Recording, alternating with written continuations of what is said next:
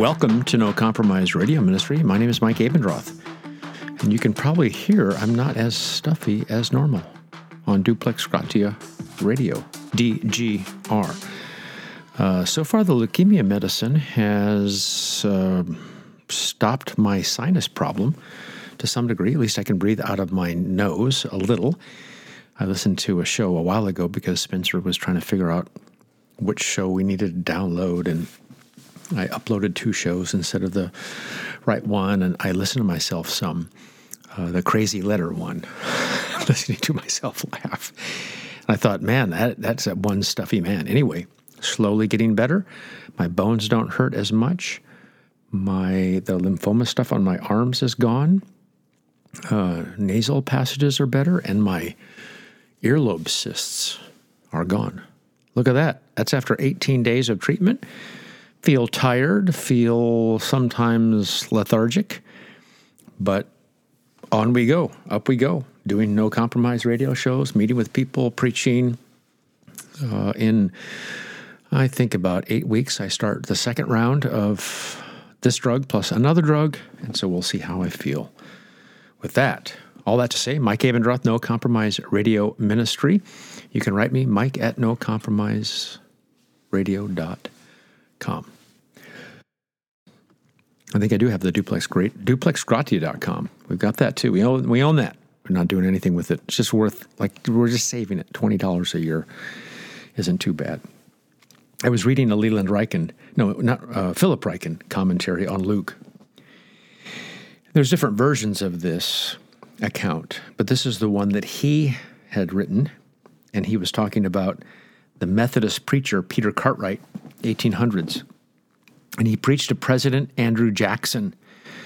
But before the sermon, he was warned, don't say anything that could upset the president. Stay in line, do what you're told, etc. He got up to preach. Here's what Cartwright said. I understand Andrew Jackson is here. I've been requested to be guarded in my remarks. Andrew Jackson will go to hell if he doesn't repent. Wow. Welcome to No Compromise Radio Ministry by Methodist preacher Peter Cartwright. Afterward, the president allegedly shook Cartwright's hand and said, Sir, if I had a regiment of men like you, I could whip the world. Kind of sounds like Andrew Jackson. Whipping regiments. And when I heard that, I thought, that kind of sounds like John the Baptist. That's John the Baptist preaching repentance, preaching what God requires, proclaiming repentance, heralding repentance. And it got me thinking about repentance. Duh, you just said repentance a bunch of times. And I thought, let's kind of have some shows about repentance. I get lots of questions about repentance. And the way I'll set it up so it makes it easy to learn is we are going to talk about errors that people make when it comes to repentance so that you recognize them and you don't make them. How's that sound? Does that sound pretty good to you? Sounds good to me. I'm with you. Christian Harris, that's for you, brother. You might want to pray for my friend Christian Harris, Pastor Christian Harris. We go way back, 30-some years, and I think he just had his 9th and 10th melanoma and is going to have those things dealt with. He said to me the other day, which one of us is going to see glory first? Because our bodies are both falling apart. Well, for the sake of us both, Christian, let's just hope the Lord returns first. We need the King to come back. That'd make things wonderful, and it'll happen to both of us at the same time. Errors when it comes to repentance, avoiding common errors about repentance. Now, the reason why I'm thinking about this is not just the quote by Peter Cartwright when he was preaching to Andrew Jackson, but John the Baptist, the forerunner, Baptist. I just talked to somebody today and they say Baptist. I think it's Baptist. Baptizo.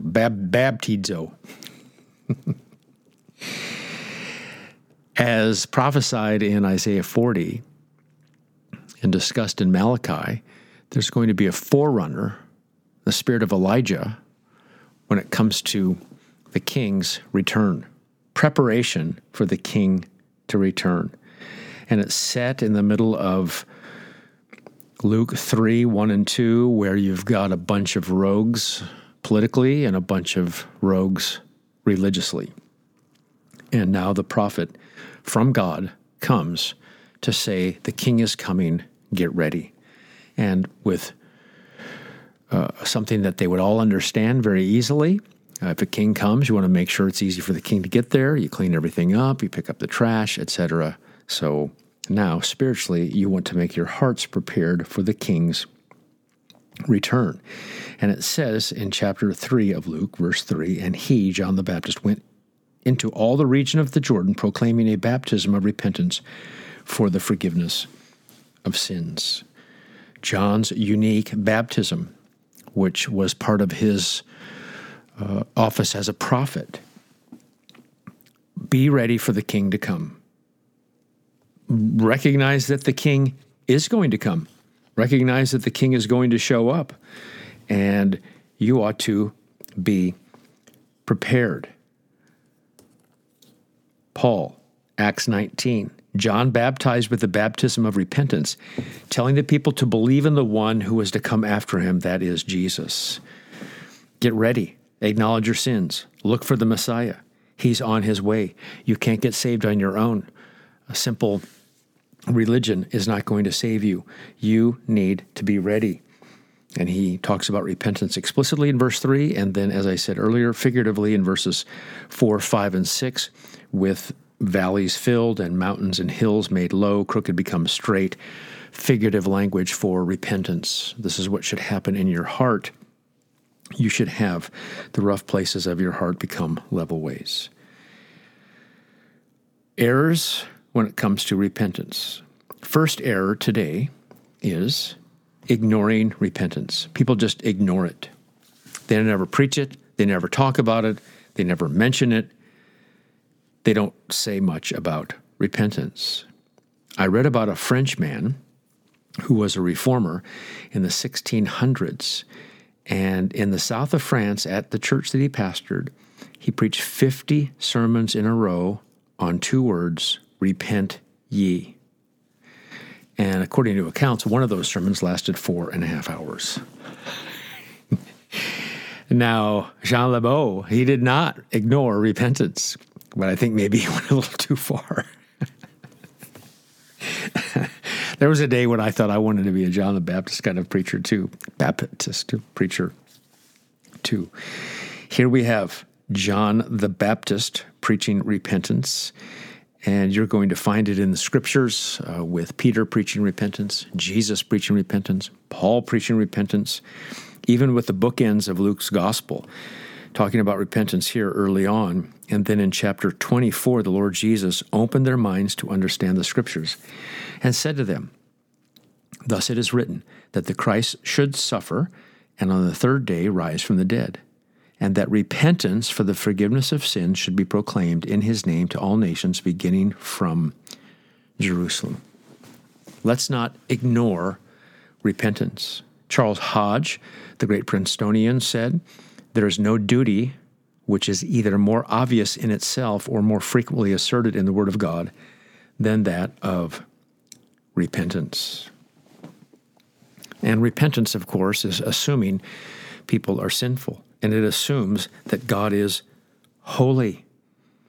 Spurgeon said, repentance is a discovery of the evil of sin, a mourning that we have committed it, a resolution to forsake it. It is, in fact, a change of mind of a very deep and practical character, which makes the man love what he once hated and hate what he once loved. And even when the word repent is not used in Scripture, the idea is found with all kinds of language. Joshua 24, incline your heart unto the Lord your God. Jeremiah 4, circumcise yourselves to the Lord. Wash your heart from wickedness, Jeremiah 4. Break up your fallow ground, Hosea 10. Turn from the wicked way, Jonah 3. And when our Lord is teaching that great parable in Luke 15, the prodigal son or prodigal son's parable. Luke 15:17, but when he came to his senses. That's a good little snapshot of repentance, even though the word repent isn't used. Luke 15 goes on to say, the son said to him, Father, I have sinned against heaven and in your sight. I'm no longer worthy to be called your son. I wonder how we would define repentance.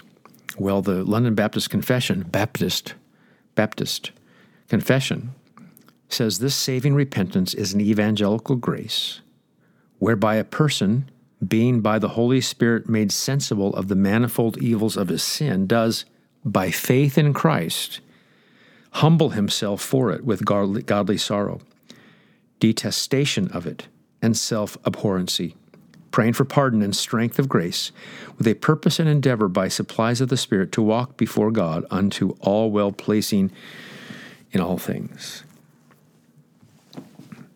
Paul didn't ignore repentance. He's preaching as he's standing in the midst of the Areopagus, and he talks about, men of Athens, you're religious, and God made everything. And he said in verse 30 of Acts 17, the times of ignorance God overlooked, but now he commands all people everywhere to what? Repent, because he has fixed a day on which he will judge the world in righteousness by a man whom he has appointed. And of this he has given assurance to all by raising him from the dead. And it's interesting, this is just a telegraph of something. Paul preached repentance, and then after people heard about this, some mocked, some said, we'll hear about this again, but other men joined him and believed. So we're going to talk about how repentance and faith go together, but Paul preaches repentance and they believe.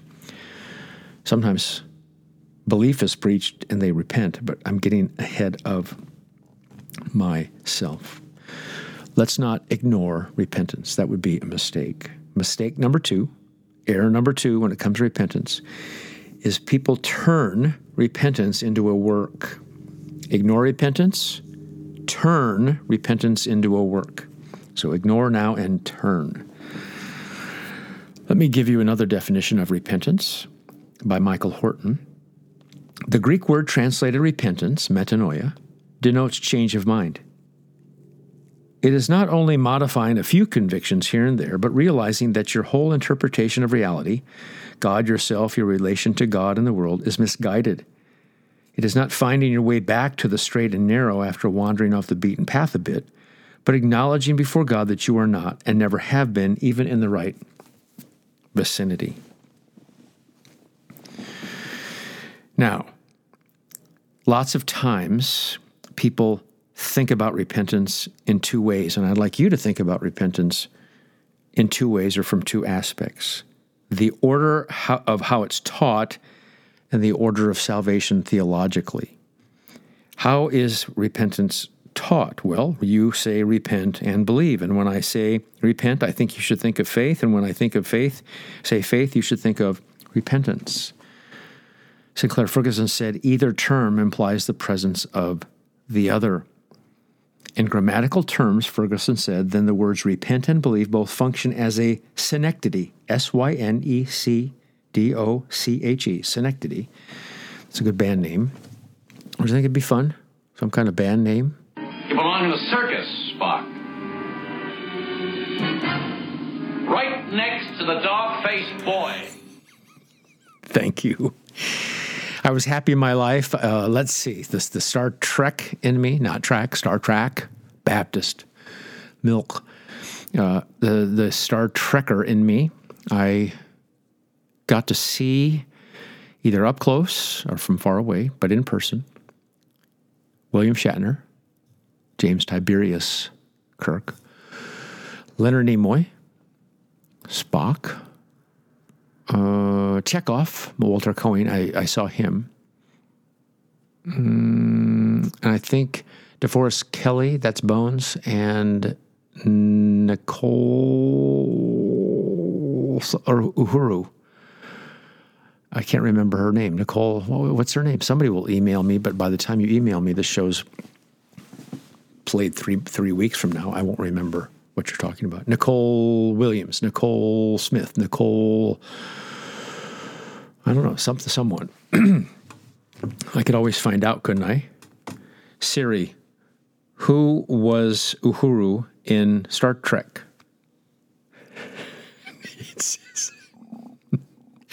Oh, that's interesting. It says in Wikipedia, that's what pulls up. Nyota Uhura. I didn't know that. Nyota Uhura. I did not know. She was portrayed by Nichelle Nichols. Not even Michelle, but Nichelle Nichols. Okay, there you go. What did I say?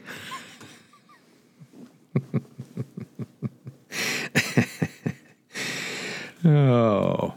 Anyway, and then there's somebody else on the bridge I got to meet. I can't remember who.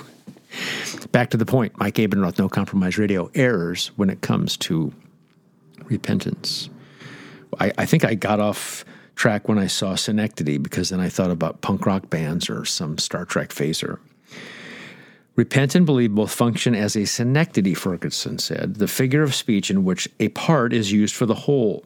Thus, repentance implies faith, and faith implies repentance. One cannot exist without the other. So your faith is a repenting faith, a repentant faith, and your repentance is a believing repentance. What John Murray would say that. So in order of teaching and in grammar, using the grammatical word synecdoche, we say one, like tails of a coin, and then we also talk about the other, faith. And so if I say repent, I mean repent and believe. If I say faith, I mean repent and believe. We say one, we mean both. Now, theologically speaking, the order of salvation, not the order of how it's preached, because it can be preached repent and believe. We have to look through, okay, theologically, which one comes first? This is kind of like the argument when you say what comes first, regeneration or faith. It happens at the same time. You can't have an unrepentant, you can't have an unbelieving regenerate, you can't have an unregenerate believer. But theologically speaking, and if you think of sola fide, faith alone, faith has to precede repentance in the order of nature. W.G.T. Shedd said, though faith and repentance are inseparable and simultaneous, yet in the order of nature, faith precedes repentance. And what he wants to say is the ground, the motivating power of repentance lies in faith's grasp of the mercy of God. If repentance, Ferguson writes, were to precede faith, both repentance and faith would be legal in character, and they would be prerequisites for grace. That's why we're talking about it's a saving grace. It is a sense of sin with the apprehension of the mercy of God in Christ, the Shorter Catechism, Westminster, would talk about. Repent. The sinner grasps by faith what sin is and God's mercy, and that leads him or her to repentance. Sinclair also writes, sinners must always come empty-handed, but this is precisely the point. By nature, my hands are full of sin, self, and my own good deeds. However, hands that are full cannot hold on to Christ in faith. Instead, as they take hold of him, they are emptied. That which has prevented us from trusting him inevitably falls to the ground. The old way of life cannot be retained in hands that are taking hold of the Savior. True faith produces repentance. True faith produces, I want to say, no to sin and yes to righteousness. True faith produces what we say holy living or sanctification, mortification, and vivification. That was a big truck. Wow. Scott Clark says, it accords with true repentance. It matches it. It illustrates it. He's talking about the fruits worthy of repentance. True repentance does not feign spiritual interest. It does not pretend to be sorry for sin. It does not go through the motions. True faith, which produces true repentance, sees sin for what it is, God's law for what it is, one's need for what it is, and Christ for who he is, the Savior, and for what he has done, saved his people from their sins. So if you think about it in time, you should probably say to yourself, well, faith, we believe in sola fide, and faith has a fruit, and that fruit is repentance. One happens at the same time in terms of if you were thinking time, if you're thinking theologically or logically, true faith produces repentance. Belgic Confession, Article 24. We believe that this true faith, produced in man by the hearing of God's word and by the work of the Holy Spirit, regenerates him and makes him a new man, causing him to live the new life and freeing him from slavery of sin. Far from making people cold toward living in a pious and holy way, this justifying faith, quite to the contrary, so works within them that apart from it, they will never do a thing out of love of God, but only for a love of themselves and fear of being condemned. Basically, what we're talking about when we talk about this issue of repentance and faith, and which one's first, how do we think about this theologically, and the order salutis, historia salutis. Probably the easiest way to think about it is the whole Christ book by Sinclair Ferguson that talked about the Marrow controversy in the Acta Arta Creed. Some people thinking that repentance was the legal condition of the covenant of grace. And if that doesn't seem to make sense to you, well, I'm sure this does. Those that wanted to teach the Acta Arta Creed, that is to say, you don't have to forsake sin in order to come to Christ. Basically, they're saying you don't repent in order to come to Christ. It is not sound and orthodox to teach that we must forsake sin in order to come to Christ.